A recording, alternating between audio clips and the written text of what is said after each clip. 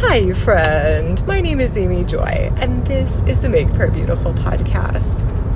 When Bob and I were first thinking about the Sacred Assembly, we found it interesting to consider what does it look like to have the Sacred Assembly as kind of the last event that felt a little bit too loosey-goosey for us, like a little bit too ragged of an ending. It's sort of like in a movie, you have your climactic fight, and that's beautiful and exciting, but it would be very odd to just stop it there and not have any of the loose ends tidied up.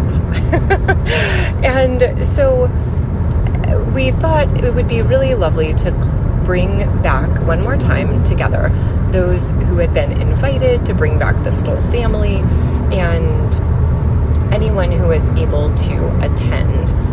And we were super happy to have anybody really that the organizers wanted to come. If all of the prayer people wanted to join us, that would be great.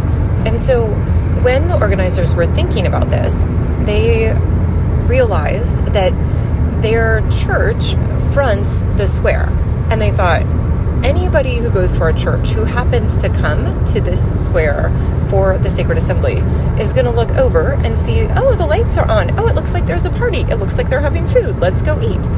And so they thought, let's not do that. Let's go to one of the houses of one of the locals and enjoy a meal together, as in, I mean, not exactly like invitation only, but just to keep the group together that was there for the weekend.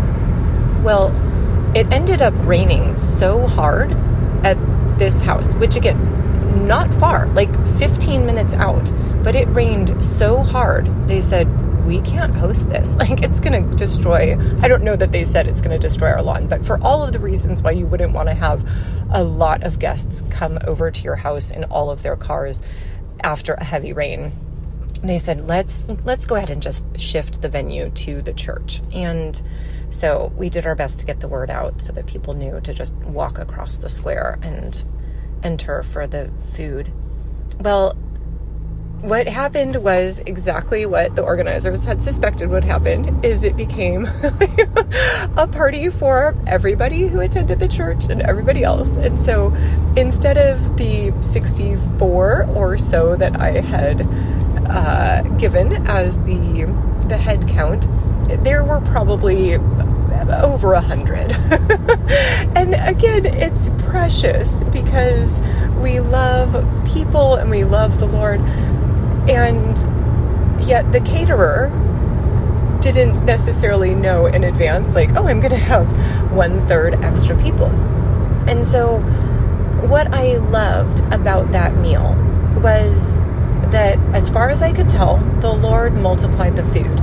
But I kind of watched. I was starving because I had been fasting that day, and I knew that several of the other organizers had also been fasting. And Bob, who I'm sure was also fasting, was just chatting it up with all of the people. And I thought, he's not going to get any food.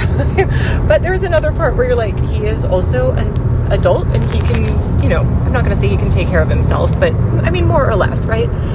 So what astonished me and blessed me was the organizers had so kindly prepared a couple of pieces of chicken using gluten-free seasonings, but several of the gluten-free people had left.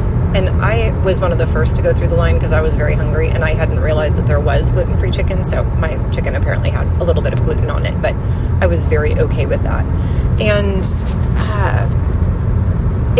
it was just lovely for me to see that when Bob went and was like, is there possibly any more food? That the organizer said, I actually do have one more plate with the gluten-free topping on it. And so Bob too was provided for. Isn't that beautiful? I just thought that was like the cherry on top, that the Lord truly was the God who provides for all of us. Thank you, Lord. Amen.